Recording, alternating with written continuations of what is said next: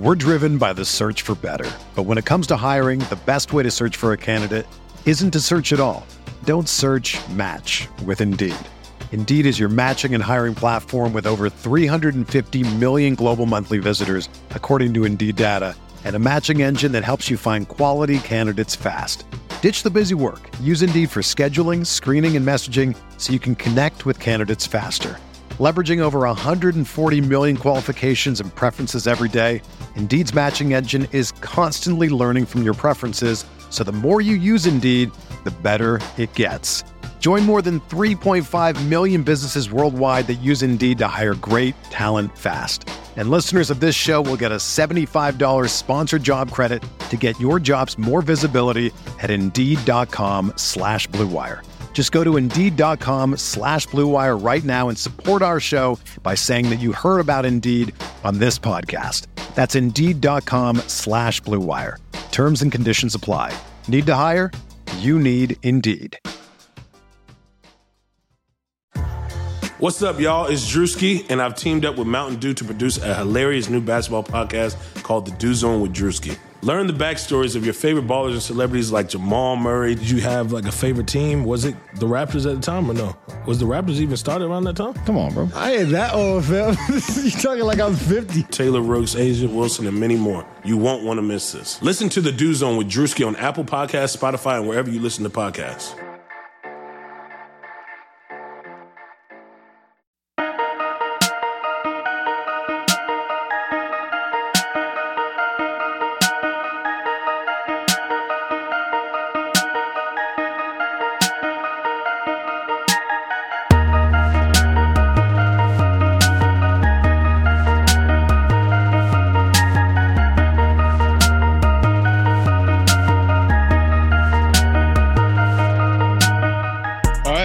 Back, Andy Liu, Sam Esfandiari, Light Years Pod. We are at number 25. 25. You know number 25 is, right? Dude, I never come prepared, and today was the Jim Barnett. I know. I just looked it up. I was just like, you know what? I'm coming prepared. Jim Barnett and Chris Boucher, two Golden State legends. Yeah. By the way, that wear the number. JB and Fitz are definitely like they're in preseason mode too. Let's cut them. They're just like the team. They're kind of floating through these games, waiting for the real stuff to go. Well, what are you talking about? Are you talking about Fitz whining, or are you talking about something else? Because we might have to rip on that for like a couple. They're just recycling the same talking points over and over again. It's pretty much every league pass crew too. You know, you listen to them enough that there's only so many things you can say over 82 games, right? Yeah, that's true. Yeah, imagine if we had to do a pod every day. I guess that does make sense. I mean, people are tired of hearing us once a week. Exactly. How they go? Well, but you know, the last game, what was it? The Memphis game, and they were recording this after they beat Dallas. But my goodness, the way that Fitz pretty much whines about other teams making open shots when they're quote unquote not supposed to, because these guys aren't like actual 3-point shooters or something. Yeah, it's like, dude, every time Tyreke Evans makes a shot, he acts like it's like, you know, it's like the fan made the half court shot, like, oh my God, how did he do that? It's like, okay, Tyreek's not a good shooter, but I mean, like for NBA standards, it doesn't mean he can't get a standstill three. Yeah, it's like these guys should be averaging like 0 points or something, and every time somebody makes it, it's like, oh my God, just against the Warriors, these guys are so good. It's like, dude, relax. Yeah, it's like you gotta love this because it's like you can make the Warriors good and like a power team, but Fitz was doing the voice while they sucked for so many years. He can go right back into that. It's the refs that are holding us back mode. And you know when you're a full-blown fan, though, you know how you have friends like that, and we're full-blown fans, but like real, like hardcore, like just pure fan, like really biased, they'll always blame the refs, though. Like that's the main thing. Like no matter what, that will never change. Like the Warriors can win like 8 titles in a row, and if they lose a regular season game in October, like fans will find a way. And yeah, say, man. like, Steph Harden's averaging 10 free throws a game, but according to Fitz, he's not getting any calls. So it's actually, that's been aside from the fact that the Warriors do not care about defense whatsoever. in the first week of the season. My main takeaway has been he's finally figured out how to get free throws in a way that like everyone's wanted him to for 3-4 years in a row now. You know what I'm going to be kind of like a selfish person. You know how like there were fans that were huge Steph fans that aren't Warriors fans. They're just huge Steph fans. And when KD went to the team, they're like, hey, like this kind of minimizes what Steph does. Not as fun to watch. For me, it's like Steph, you're drawing fouls now, but at the same time, it's like, it's not that fun to watch Steph shoot 15 free throws a game. I'd rather watch him like make the acrobatic finishes or shoot a step back three instead of like trying to draw the foul. So selfishly, aesthetically, I'm just like, it's great. It's better for the team, but it's just not as fun. Yeah, but it's smart. I agree with you. I want to watch him make Chris Paul fall and hit these ridiculous shots over and over again. But just from a pragmatic point of view, it is good that he's finally figuring out how to draw fouls more consistently, how to pump fake guys into it, how to drive through contact, just those little things that he just would never do. God, you're just like Steve Kerr. Such a white old school ref. All right. So yeah, the road trip was, let's see, Friday was uneventful and tonight was uneventful, but Saturday we got some fireworks. That Memphis game got some people going. Mouth guard gate. I had no idea that would blow up like that. It was pretty interesting, right? So you want to recap the game, or I can kind of recap what happened. All right. So quick recap for anyone who didn't see the highlights or watch the game. The Warriors were flat for the first 3 quarters, really the whole game, and Memphis was just bullying them. They were clearly outplaying them. They had every right to be up. There was no ref conspiracy, and the Warriors started trying to make a run at the end. They're the best team in the league. At some point, they kind of their pride got them, and they tried to get back into it, and they just couldn't get back into the game. And so Steph, who'd been in foul trouble all night, goes up, doesn't get the call. He probably could have got a call there, but it's just one play. Yeah. Let's talk about him being in foul trouble for a second before you get to the end. He draws.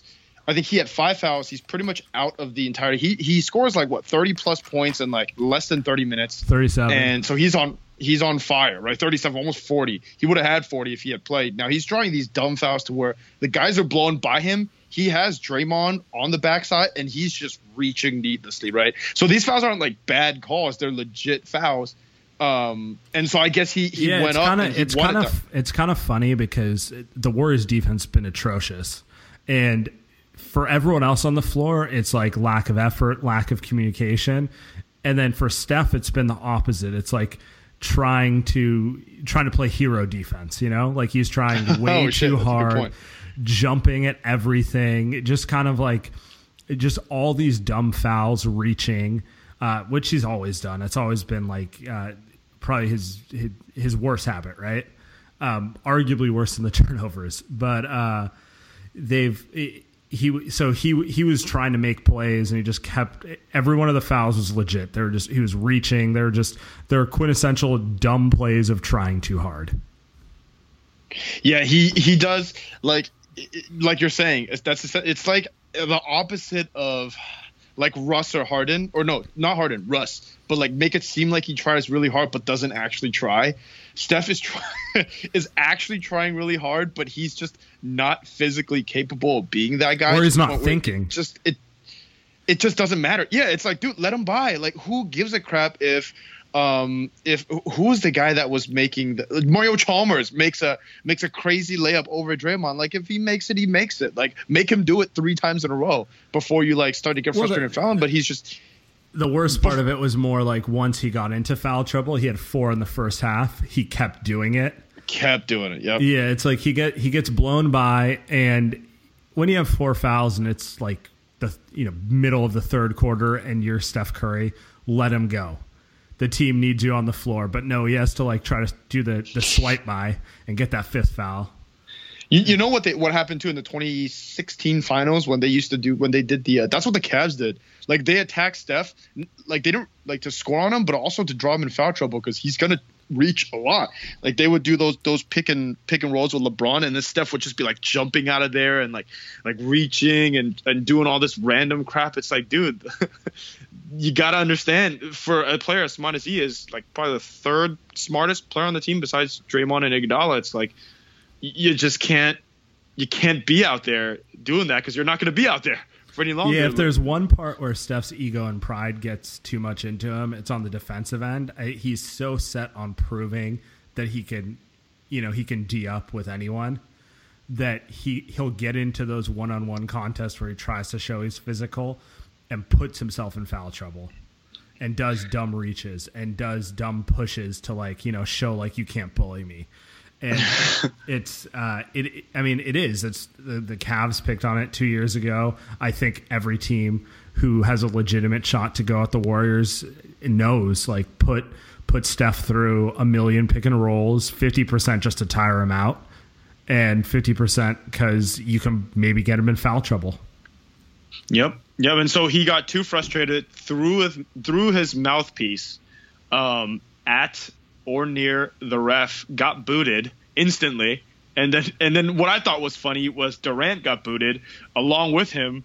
I don't even know what he did. He like said a couple things, yelled a little bit, and he got booted too. Flashed the fan his ring finger, and this somehow blew up Twitter the next couple of days by one of our favorite friends on Twitter. Yeah, so when Steph threw the mouthpiece, I was laughing, and I didn't think it was a big thing. And then the full next day, it's like, why isn't he suspended? Why has he not got suspended? Oh, this is favoritism. This is, this Boogie Cousins would have got suspended. It's just, it's hilarious, but such is how it goes when you're the champion and everyone's gunning for you, right? Everyone's looking for some reason to pick at them. I think Steph should have got suspended, though. There's no. You are the worst. You are the worst. If he got suspended, does it really matter? Like, don't throw your mouth guard. End of story. One game, right? CJ McCollum got a suspension. It is what it is, right? No, I mean, it wouldn't have mattered. Who cares? But at the same time, it's for me. It wasn't about the suspension, but more like what was said, I guess. And we've talked about this, where Twitter is kind of a subset of what really is thought of about the team in real life. So in real life, like, the Warriors are super popular, super likable. On Twitter, some of the times where they're not, or at least it feels that way. So pretty much was all day. Our buddy at Fox Sports was all day saying how the team's the most unlikable. Steph Curry's the most arrogant team in all of sports. Keep in mind, in all of sports. Like, I mean, I don't even want to talk about this. It's just so low rent. Like, are you really going to say that about? So Steph's competitive. Like, I don't even want to get into this, but I can pull up 5 instances of LeBron, Russell Westbrook, basically every star except for Kawhi, because Kawhi doesn't speak, that are equally as, like, if I wanted to twist it to say, like, oh, actually they're really arrogant and they're not nice people. Go. But it's like, what are you really going off of here? It's just low rent hot take stuff that. What bothers me about it is it's the same thing that bothered me with Skip Bayless with LeBron. It's like, it's low rent character attacks that aren't there. Criticize the game. It's totally fair to say Steph needs to not foul so much. He needs to not turn it over. That's but boring. Do not attack his character. Like, there's no reason to attack the guy. Nothing he's done exemplifies like poor character, that he's a bad person in any way. And in the same, by the way, it's the exact same way I feel about, the Skip Bayless and all that stuff with LeBron, which, to be fair, went on far longer and was arguably far louder than this. Yeah, you know what the crazy thing is? Skip's kind of like gone now. Like, he doesn't even like make the airwaves. Anyway, doesn't matter. So he caps it off with Dallas, with Jordan Bell, what he did tonight. So the Warriors drop a 30-piece. And they're up 30 at the end of the game. And Jordan Bell does the thing that you would say it would be arrogant, and makes the team unlikable. He drops an off the backboard windmill dunk up 30 with 20 seconds left. why. I mean, hey, like, if you're a Dallas Mavericks player, I can see why you'd be pissed, but that is wildly disrespectful and hilarious. And the reaction you got to see from the Warriors bench, just out of control. Kerr wasn't happy. Carlisle, I think Kerr was trying to apologize to Carlisle. Carlisle wasn't having it. Kerr's gonna rip into him for that because it's disrespectful to the opponent or whatever cliche you want to say. But like it's the same thing as celebrating a home run when you're up 10 runs on someone, right? I was just about to say exactly. I was just about to say that's such a baseball thing, like like a no bat flip or whatever the fuck that those guys have a million rules that are made up. The unwritten rule book. Yeah. Unwritten rule book. Yeah. So it's a rookie in his first week in the NBA who had his first fast break dunk opportunity. Whatever. Well, anything we want to bring up on the road trip? We know that the Warriors are boring. I do have one point to make in terms of the Warriors are not boring, but they're bored right now and they're trying to get back in it. I will say this. They're obviously in training camp mode, the China, whatever, they're tired. I will say a lot of the stuff is Steve Kerr wants them to run a system that is predicated on offensive rhythm because, they could just run pick and roll all day. Instead, they're like, you know how the Warriors are. They don't want to run it. So a lot of it is predicated on rhythm. And they just don't have it with guys like Nick Young off the bench. And Kerr doesn't know who he's playing with the bigs rotation. So it's like always somebody new. Caspi's hurt. Iguodala's just coming back. Did you really just say Caspi's hurt? Like you're like, oh, Caspi's my boy. Hurt. That's my boy. It makes sense why the Warriors are struggling. Caspi is hurt. I'm standing for him all season. I'm playing him above McCall and Nick Young. That's my prediction. He's going to be playing big minutes in the postseason above those two guys, and he's going to nail some big threes and terrible. make some terrible. Yeah, I mean he'll probably be useful for them at some point in the year, but it's like to say the reason the Warriors are struggling is because Caspi sprained his ankle is like I don't even want to go there. Okay, my point is that it's everything. There's no rhythm, and they're lackadaisical. Not much to say. We haven't seen this team really pace themselves ever. So that's a good point. This is kind of the first time they're kind of acting like a normal NBA team for once instead of trying to be like the high overachievers. No, that's true. So and then the combination of the early training camp. It's probably going to take some teams a little longer than others. Obviously China, we know how China is an excuse for everything. China is the excuse, man. Yep. They gonna be dropping China as an excuse in the playoffs when they lose in round 2 to I don't know, San Antonio. China, man, threw everything off. China and Caspi, those are going to be my two excuses when they lose a playoff game. Not much to go on. I mean, from there, the Warriors are 2-2. It's gonna be a work in progress. Honestly, if you think the Warriors are boring, this might be the time to watch them because they're not really executing at a high level. So every game's competitive, and they're very. I mean, Memphis straight up beat them up. New Orleans. If New Orleans could execute a little better, would have made it a game to the very end. Maybe have won it. I mean, Houston won.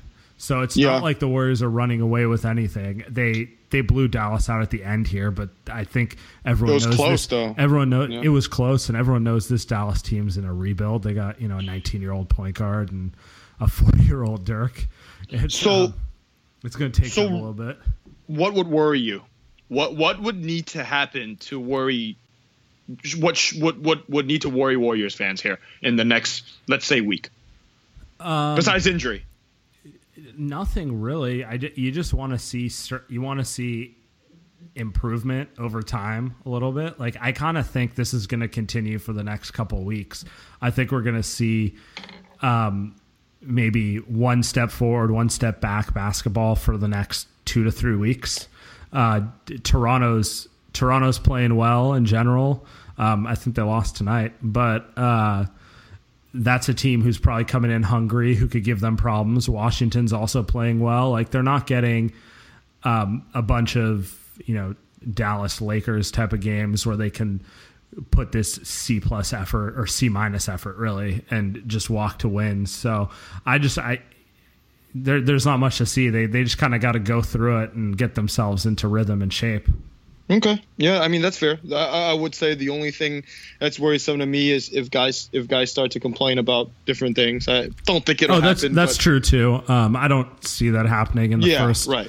I mean, they've played 4 games. If this I'm trying to drum up drama here. If this slump continues for another 15 games, then it'll be interesting. You know, if they're at game 20 and they're 11-9, then we can have some fun on this pod.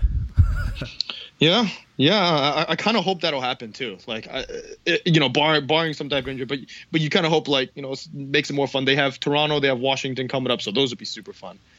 2 teams that are established and playing pretty well. And hungry. They're not as talented as the Warriors, but they remind me more of like the Warriors teams we saw in the previous years, who came in with a little bit of a chip on their shoulder, trying to like prove that they're a level above what people think they're at. So yeah, the Raptors just lost to the Spurs without Kawhi, but at San Antonio, and then Washington just beat Denver at home at Denver. So pretty good. I think Washington's nice. They're fun because their starting lineup is. I mean, really that was Toronto's first loss. I think they're 3-0 entering. So okay.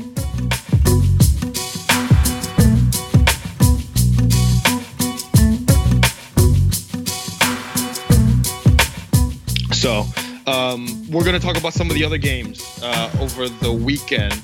We had 2, not the games itself, but really the players. So let's talk about Giannis.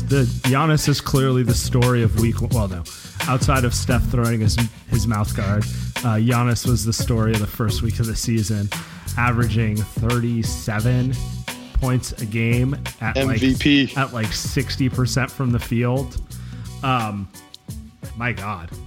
I think everyone kind of penned him as being one of the next big thing. Just no one knew how long it would take. Like he was great last year, but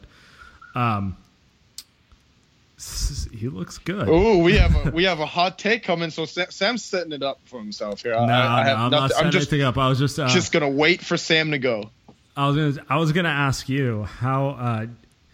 Do you think Giannis is in that top tier, that top 5-6 players, like up there with a Kawhi, a Harden, a Steph? Nah. No? I mean, like to start a friend. So I guess to answer that means I have to break it down a little bit in terms of to start a franchise. Yeah, sure, absolutely. Because he's 22. That's if you said I can have one player for the next 10 years, I'm taking him over anyone because he's already this good and he hasn't even touched his prime. That's true. Though KD's still up there, Kawhi's still up there. Steph is I gotta put him up there because he's Steph. But here's the thing: if I think the larger point is if in a series like right now, because we're talking about right now, we're not talking about the next 5-10 years. We're talking about right now. For this season, top 5. Then I mean, no, right? Maybe not. So this is what I'm interested in about him. If you've even tonight, they lost tonight, but he had 34 points, was well over 50% from the field, with 0 threes. He's doing this all with no jump shot. And that's what I'm curious about. It reminds me of young LeBron, but even young LeBron could hit. He was streaky. He wasn't a good shooter. He wasn't a good shooter from outside, but he could hit threes. He could hit the mid-range jumper. And Giannis doesn't even take it. I think he's taken 5 threes on the season and made 1. And his shots outside of the paint are like he's taking less than 5 shots outside of the paint a game, and he's taking 22 shots a game. So what's your take? What's your my question is I feel like once he goes up against the top line defenses who know how to crowd the paint, like a Utah, like a Memphis, like maybe the Warriors in 2 months when they wake up, who know how to, kind of not give you the open lane, can he still be this impactful? That's my initial thought is, no, he'll be a little bit exposed when he goes against teams like that, and it'll look like, let's say, LeBron in 2006 when he went up against, or 2007 when he went up against the Spurs, and they just didn't let him get to the rim. But on the other hand, I mean, he's 7 feet tall. There's no real comparison. Like, I can say it reminds me of LeBron, but they're ultimately they're different players, right? So yeah. Well, you don't have to look that far back. In terms of what you're saying, your point literally makes sense if you look at Game 7 last year in Toronto. If you guys watched that game, Giannis couldn't. I mean, he was tired. His team wasn't that great. Whatever. Blah blah blah. But he literally didn't want to shoot. He didn't look at the rim. They Ibaka camped out in the paint, and like who was it? Like DeMar Carroll and stuff. Like with just 5-6 feet back, he was just like, I just take. And he swung it. And he swung it like he wasn't even trying to. So I mean, I get your point, but you know, it's kind of picking nits, right? If we look at it from an MVP perspective. I would say he could still. He still. I mean, he's going to put up the numbers to win MVP. So if that's the question, you know, he could definitely still win it. Is he a top 5 player that you will want in a series? Maybe not. Then maybe you want Harden. Actually, maybe you don't want Harden. But so my big thing is I'm just curious to see how far he can go, because it's like the inverse thing of Steph. Remember, like a few years ago, people were like, "Oh, you can't win deep with your best player being that small, just wanting to take off the dribble threes." Until, you know, they did.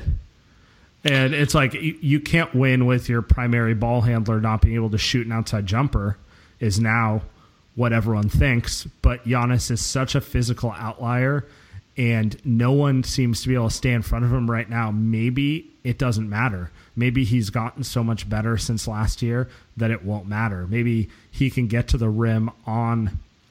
I mean, he's not going to go up against Rudy Gobert in the playoffs. But he's gonna have to LeBron James his team to get to where you're saying he need. Let's say Eastern Conference Finals. Let's not even talk about finals because he's not going to beat LeBron. But he's going to have to, like you said, 2006 LeBron James' team, and that partially depends on Jabari Parker coming back mid-season. Or like Brogdon or Middleton taking some sort of step, or obviously someone around. Yeah. Oh, I like Brogdon. Or trading for Eric Bledsoe, something like that. So hey, they were in the rumors. So I don't know. I think it's interesting because he was electric. He is electric. He's so fun to watch. But at some point, the better teams are gonna scheme up a way to force him, or you make it more difficult for him to get to the rim. And I want to see what happens when he goes against a team that can kind of form a wall in front of him. Can he just straight up go through it? He might be able to. He's that much of a physical outlier. Or is it going to cause a problem? I'm just going to give him the LeBron stands excuse. He just needs more help. So... but yeah, I mean, his life makes it easier too. Like where he plays is going to make it easier. I think if he was in the Western Conference, he might not even make the playoffs, right? Then is he not just Anthony Davis? Let's talk about that for a second. Like if they don't ever make the playoffs, and if he doesn't get a ride, let's say this season he might make an Eastern Conference Finals because the Celtics are out. If he's in the West, he doesn't make it out the first or make the playoffs. Is he not just another guy that you're saying, hey, free Giannis? Like, are we not just saying that? I mean, maybe Milwaukee. That team,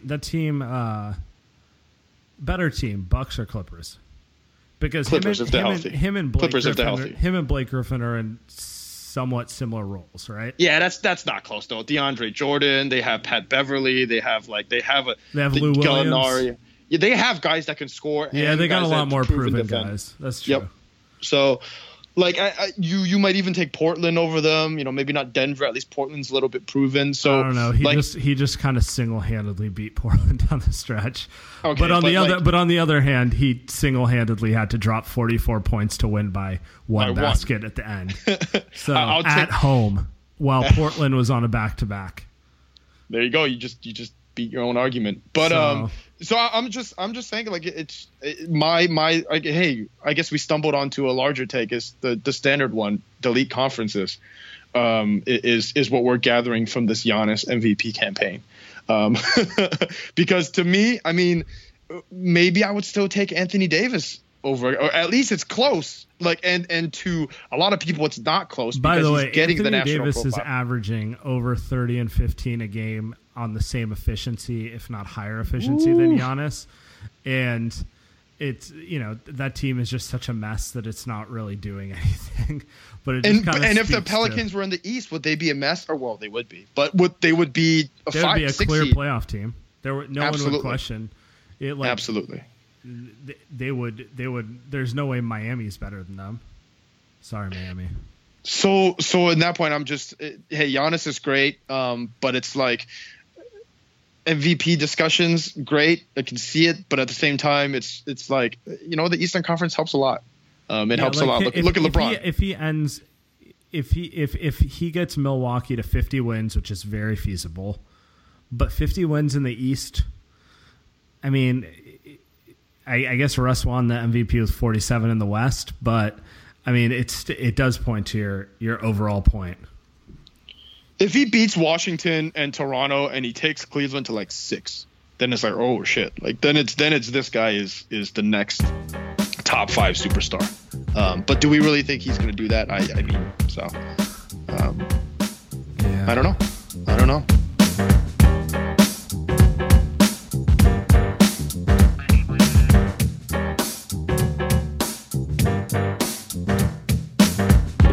The other big week one story was that Minnesota OKC game was nice. That was quintessential why you get league pass type of game, because it was fun. It was back and forth, and then you have Melo hitting the shot that we thought was going to win it, and then Wiggins hits the running 3-point bank shot to win it. That was like my official, like, oh, the season's here, and I'm so glad it's back. Season started off rough with a couple injuries, but that was fun. I have a take. I have a Russell Westbrook take, and for our listeners that are used to us talking about Russ, we're going to do it again. But for me, watching that entire game, if Russell Westbrook is going to play like that the whole season, and they play better defense just by playing together more, OKC is going to be a problem. I think Russ is going to be better than what he was last year. He was so much less out of control, and actually deferred. He made that last pass to Carmelo behind the line when people asked, like, for example, that was a beautiful play. Like, great play design, great exexecution. The timing was perfect. So I think if Russ is going to play like that, they're going to be a handful for teams. They're going to, I think, if he's going to do that the whole season, going to be better than Houston. So two things I'm going to say on that. I did agree Russ was very in control. The turnovers were low. He had a great balance between shooting and passing. It was Russ at his best in that regard. But he was hitting some absurd threes. He finished 5 for 8 from 3, and they were not easy threes down the stretch. So if Russ is going to be making Steph Curry type shots on the regular, yes, they are a problem. But going off the larger sample, I mean, he hit 3 off the dribble threes in the last 4 or 5 minutes. One of them was from 27 feet.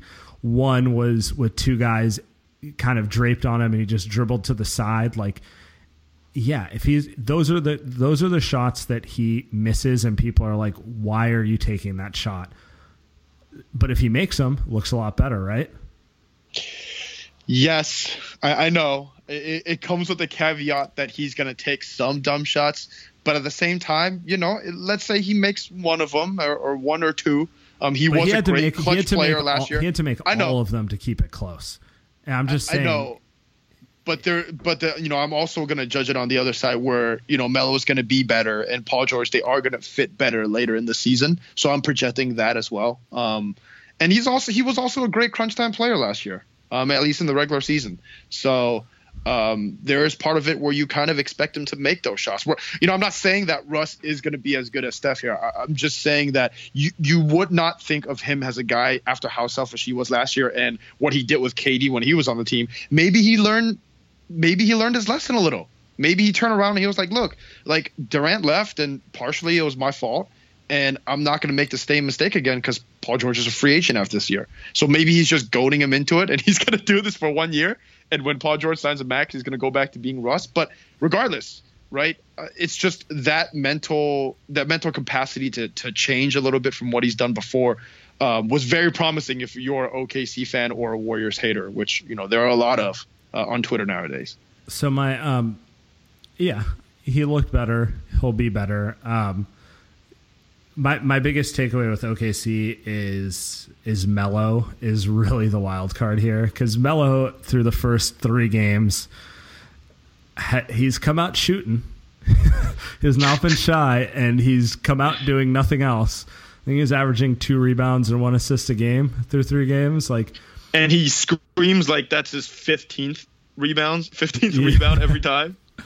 Oh my God. Yeah. So, I mean, I'm not trying to, I want to give him at least 20 games before I cast any judgment on it. But the degree to which Melo adapts into being a team player will really decide the upside of this team, because Russ is a phenomenal player. Flaws and all, you can win to a pretty high level with that guy. Like, he's been to the finals, he's been to the Western Conference Finals.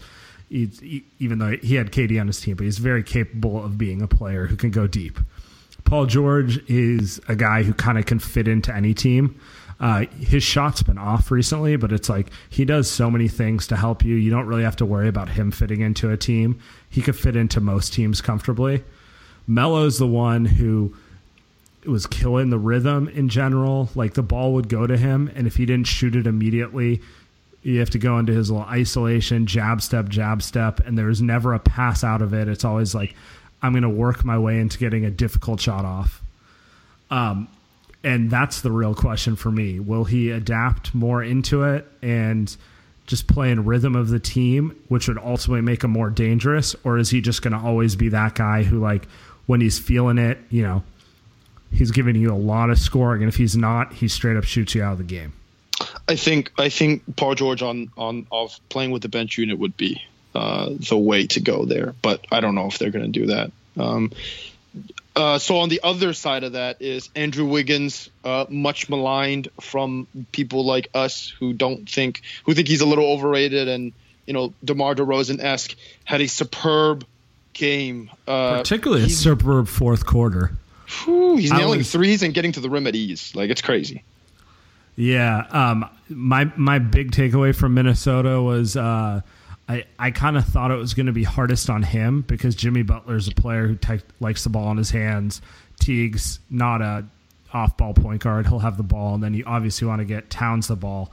So I figured, like, Wiggins is going to kind of get it lost in the shuffle, but it's been the complete opposite, right? Wiggins has been aggressive, but not ball dominant. Like, he's been taking it off of cuts. He's been hitting spot up shots. He's been catching it off the swing and just immediately attacking. He's basically looked like kind of the best case scenario of what you thought he could be when he came out. Yeah, that's true. I'm still going to stay on the gripe that Karl-Anthony Towns should be the offensive. Like, if you watch Joel Embiid play on the Sixers, they run a pick and roll into a post up, or they run a pick and pop into him every single time. I wish the Wolves would do that. I do understand why they don't, because, you know, Wiggins can't play off ball. Jimmy Butler doesn't. I mean, they just have a lot more mouths to feed, and it's honestly, Towns' defense still does not look good. But that has nothing to do with the offense, though. You know what I'm saying? But if you can keep him from tiring himself out on offense, maybe he could be better on defense. That's part of it. Like, I mean, instead of feeding him 30 touches or 30 shots a game, feed him 15 to 18 and hope that he has legs and eventually figure his defense out.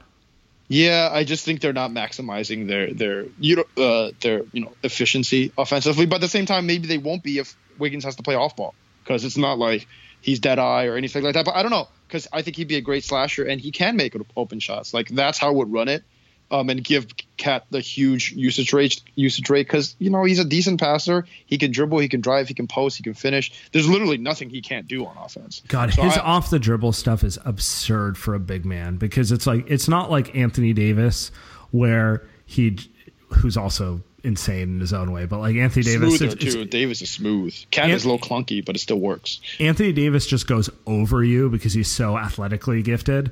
Towns isn't the greatest athlete relative to the top players, but he's like his footwork is so good, and like he has like all these weird angles he can make shots at. He's like a he's almost like a guard who knows how to fit like a Kyrie or Steph finishing at those weird angles. You're like, oh, this is an awful shot for a big man, but he just continues to make it.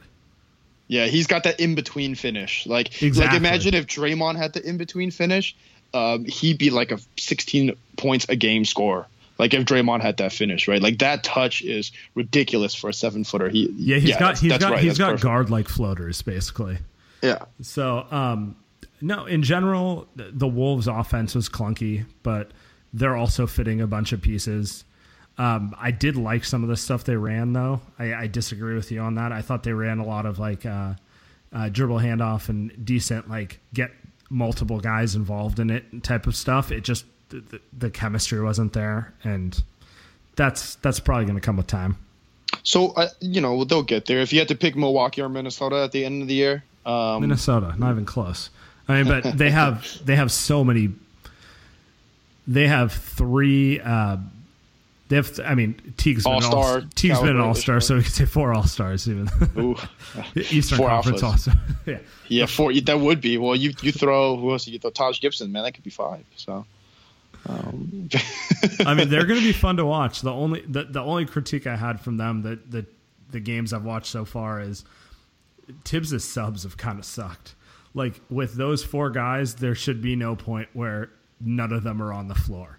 And he had multiple times during the game where it's like Gorgui Dieng, Bjelica, Jamal Crawford, Shabazz, and like Tyus Jones. I'm like, what are you doing?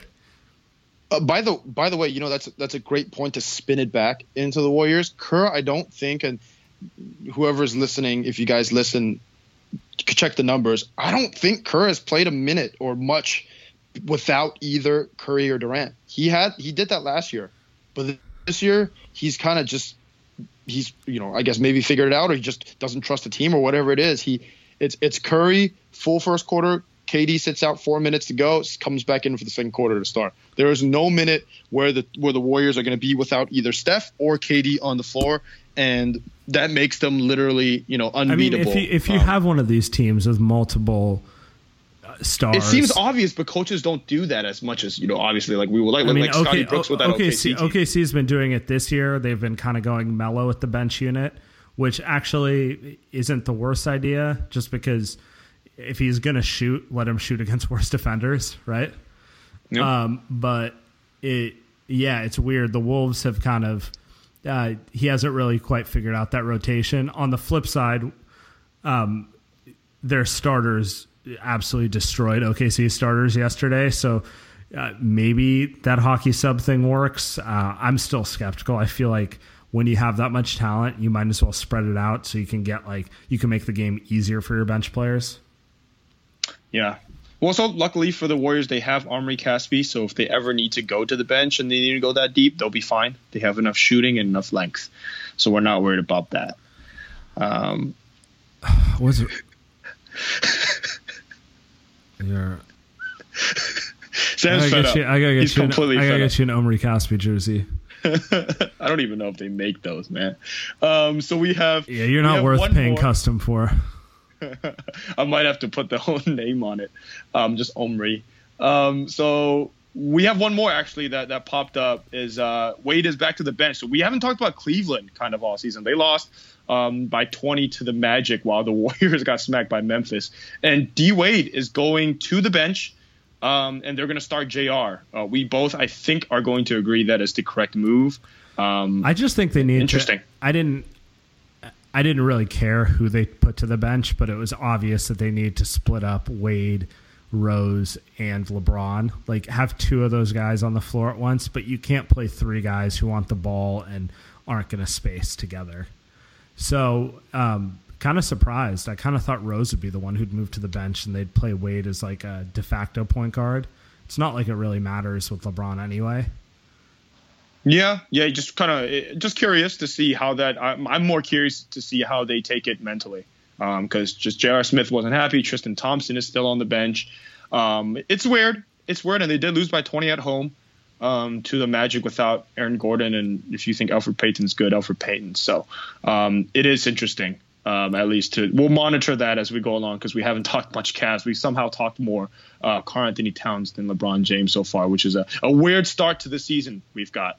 So the Warriors got 3 home games coming up. We've got Toronto, Washington, and oh god, I don't know, Detroit. One more team that I knew they weren't good. So they've been kind of hot in the early season. Drummond apparently makes free throws now. See this for guys that listen to Light Years Pods. I think we only talk about Warriors. We watch everything. We watch the Detroit Pistons. We watch the Sixers. We watch it all. So make sure to subscribe and 5-star. We got to get that in there. Get the 5-star in there. Get the reviews in there. Ask us questions. Do whatever you got to do. So anything else you want to go over, Sam? No, I think we're good this week. We'll record Sunday or Monday next week, right after the Warriors lose to Toronto and Washington, and they're fighting for playoff seeding. I'm ready for that. We'll do an emergency pod if they lose to those guys or the Pistons. So we'll be back then. All right, man. I'll see you later.